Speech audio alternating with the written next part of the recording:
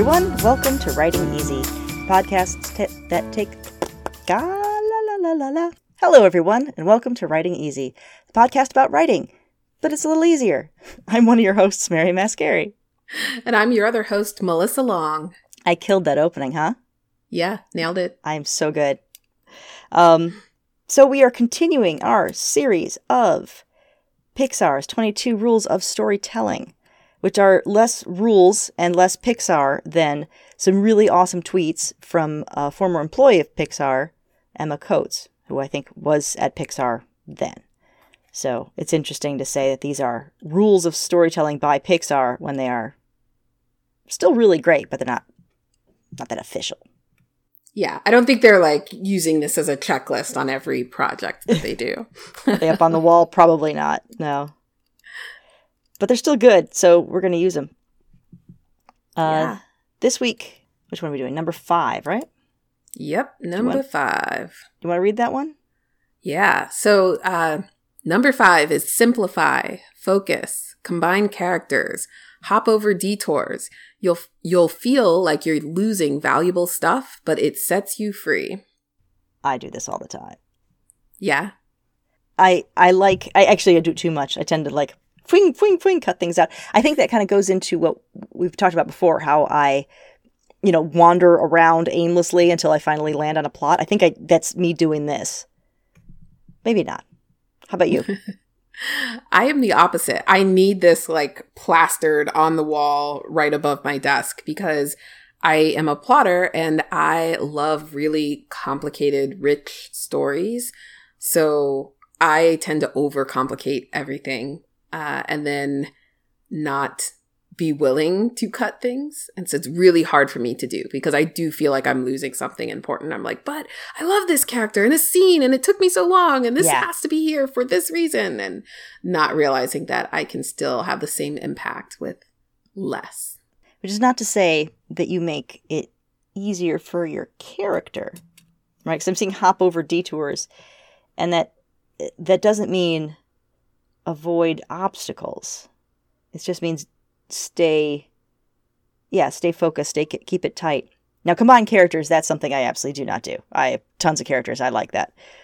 But maybe I should try thinking about that. I actually I've done that. I've combined characters and revisions before. Was it the combination better? Yes. How so? What happened? Almost always. In a couple of instances, because I had to think about the motivation, like what was the intention behind that character and what did I need them to do? And a lot of times I would create side characters or sort of supporting characters that are only present in one scene or only present in one way. And in that case, it's like, it's more enriching for the story and the character development of my regular folks to be those drivers of those supports and interact. And I think also when you're doing television and screenwriting is a little bit different, but when you're writing for television, you have a set cast and everybody else is extra money and you've got to use the cast that you're given. So that is where I've learned to really think about how to creatively leverage different characters instead of adding in a bunch of extras. Yeah, limitations are great for creativity, aren't they? Mm-hmm. That's the hop over detours. That's kind of freeing to me as well to say, because I also sometimes feel the temptation to take everything that happens and dramatize it, right? In an attempt to make the story more interesting or more to jack up the stakes, to make nothing is easy. I can't make anything easy. Can't be making coffee easy. Everything has to be hard. Which there's that Kurt Vonnegut thing is give him a conflict even if it's just like pouring a drink or whatever, or going across the room. And so you're like, okay, well, let's make everything a conflict. But maybe you go too far with that, and then you end up with this mess because it doesn't all tie together. If I have trouble making coffee and the story's not about that, then, you could just make coffee. You could just skip it. Is it fine? So I mentioned previously on a previous episode that I did not know how to plot when I first started. I would do like very linear. And this was one of the things that I struggled with because I would always do transition scenes. Like, yes, they're getting in the car and they're driving to this other location for this other thing. And, I had people say like, you do not need this scene. We know where they're going. Like, and if they show up at that place, we know how they got there. Like, we don't need to have the scene in the car, and we don't need to see them walking out of the building. We don't need all of that unless it's critical to the scene that you're trying to tell. And so I think that's a fun thing that like a lot of people forget, especially in your first drafts. You're just writing away and you're like, well, anything could happen on the drive. So I better include that. Like, and then you're like, don't really need this. Yeah, I did the same thing. And actually, then that also kind of trips me up because then I'm sitting there thinking about like, well, what's their route? How do they drive? Let me go get a map. I gotta draw a map for this route to get this. And I'm spending all this time on a freaking drive that doesn't matter. So so that's, I think that's where the focus part comes in. You know, keep your focus on what you're trying to do, which focus is not my strong suit. This might be obvious. So, like, I think the simplify and the focus, you know, I alluded to earlier, I like the complicated plots, but I do think it's helpful even in really complex storytelling. And like, if you look at something like Game of Thrones, or you look at something like Lost, where there's just a ton of characters, a ton of perspectives, a lot of mystery and things that people are trying to solve. And it can be overwhelming. I know some people who don't like either of those shows because they're like, it's too much. But I think even, yes. Game of Thrones, I was like, I can't keep track of everybody. And yeah, so I stopped reading. Yeah, it's really hard to do. And so you have to know the story you want to tell, and then you still have to think about ways to simplify even the most complicated of plots, or even the most, you know, expansive of casts. Like, I think one of the things that they do really well in Game of Thrones, at least in the TV show, was that you're not introduced to all, 20 characters at once. I mean, you are introduced to a lot of different things, but when you're focused on one character, you're in that character, in that story, and you're not like starting to weave in seeds and threads of things that are going to happen. And, you know, 3 books later, 3 seasons later, you're focused on this particular objective. And you have to know that if you're going to do complicated story. Yeah, I think that the simplify and focus is even more important when you're writing an expansive story like that, because it can get muddied so easily. So that's where you really have to keep your focus nice and tight. And I know that they did combine some characters between the books and the TV show, didn't they? I believe so. Yeah, I couldn't get through all the books. I couldn't even get through the first book.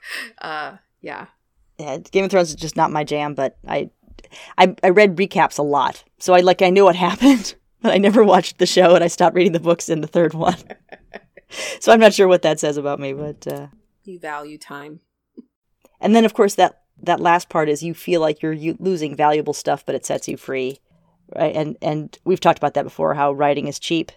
To not make it too precious. Any of your writing is just something you make, and you can make more. Right. It's all valuable. So it's not that in cutting it out of your finished product or your current draft doesn't mean it's less valuable. It was the work that you needed to go through, the story that you needed to go through to get to your finished product, to figure out what it is you were trying to say.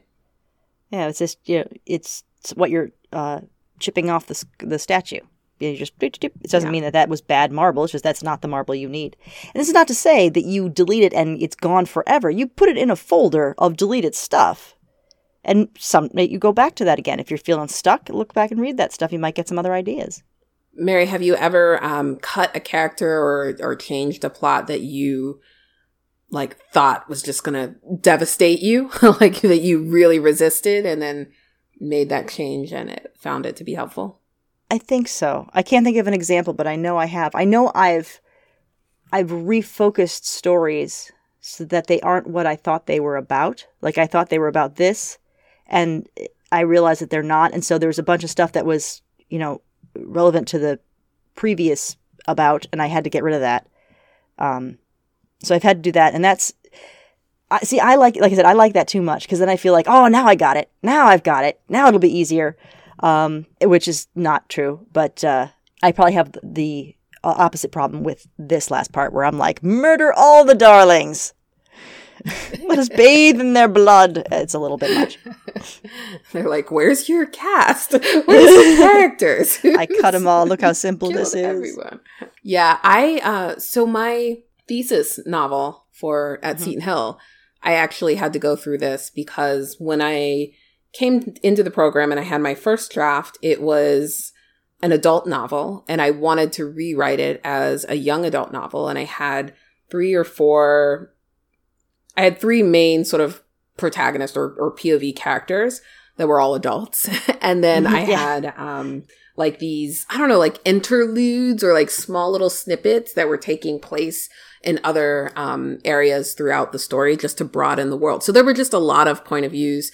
And when I moved it to YA, well, one, like there aren't a lot of young adult books that have a huge ensemble cast or character setup, but also there were jobs that like just didn't make sense. I couldn't just age all of the characters down.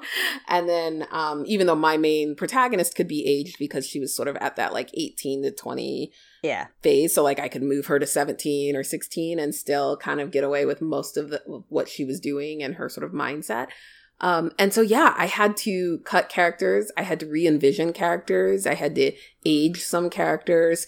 And it was really hard. And I kind of pushed my mentor. I was like, nope, I don't want to do that. Nope, this will be fine. Nope, I'll be the first one to ever do this YA novel this way. It's okay. And eventually, I did change it. And the finished product, I will say, the finished product worked. I don't know that I ever fully came to love it, but it would not have worked with those characters and the sort of casting in the way that I had envisioned it as an adult novel. So why do you think you resisted so much? Was it just being overwhelmed in the, oh my God, I have to do this again? Or was it just no, I thought this was really great? Or is it well, if this wasn't good, how do I know I'm going to make another good one? I don't know. I think it was and this is generally my problem. I think it was a just genuine love for my characters. Because I'd done so much work with them and like they become like friends, and I wanted their personalities and their perspective to be present in the story. Even though some of them still existed in the story, we weren't seeing it through their eyes. So there was a lot of information that I knew about these characters that the reader was no longer getting information or privy to because we weren't in their perspective. And so that's what made it hard, was feeling like I love these characters. They have these great stories and this wonderful personality, and you're not going to see any of it. Yeah. But the thing is, you can also tell yourself that you can write something else with those characters, right? Like they're already there. So maybe you write a supplementary short story from their point of view. Or I've seen this happen where the sequel is from a different character's point of view. Because the main character's kind of done their thing and like, oh, you know what? I'm going to switch over here and see what they do. So, that might help. I think that's what I do is I think, okay, well, I'm not using this now, but it doesn't mean I'm killing them. I'm just going to sit over here in stasis. And I think it makes it easier on me. Just telling myself maybe it's a lie. No, I think it's right, because what ended up happening was I didn't publish the thesis novel, but I did do an original pilot. And when I was working with a studio exec on it and we were going through the ideas, it was actually really helpful to know and be able to understand the broader cast. And I needed those adult characters again.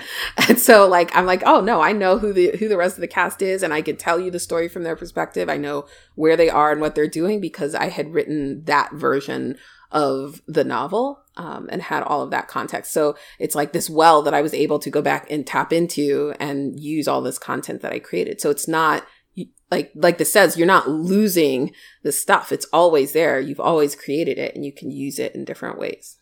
That's a really good way. That's nice that worked out that well. That's awesome. Yep. I feel like some themes keep coming up, and one of them is the separating yourself and your work. And this is, I think, an example of that, because you feel like you're killing part of yourself, but you're not. It's just work. It's fine. Yeah. It's just fine. It's fine. All right. So simplify, focus, combine characters, hop over detours. You'll feel like you're losing valuable stuff, but it sets you free. I feel free. Do you feel free? I feel free as a bird. Excellent. Free. Yeah, free as bird. Free as a tweeting bird, perhaps? Sure. Okay, we'll see. That was a really awkward segue into talking about our social media that we have it, hopefully. And you might want to follow it. It's all writing easy. You can find it. It's not like I have to go http:// like you used to. You'll find it. It's good. If you enjoyed this, give us a review. Please. It makes us so happy. Really great. Yes, makes us happy. Helps other people find us. Most importantly, though, it makes us happy. That's not the most important part. It boosts our ego. And God knows we need that. No, it'll help other people find the podcast, and so that's the good thing. So, with that, I'm going to say that writing is hard. So take it easy. I'm Mary. And I'm Melissa. Till next time, guys. Bye.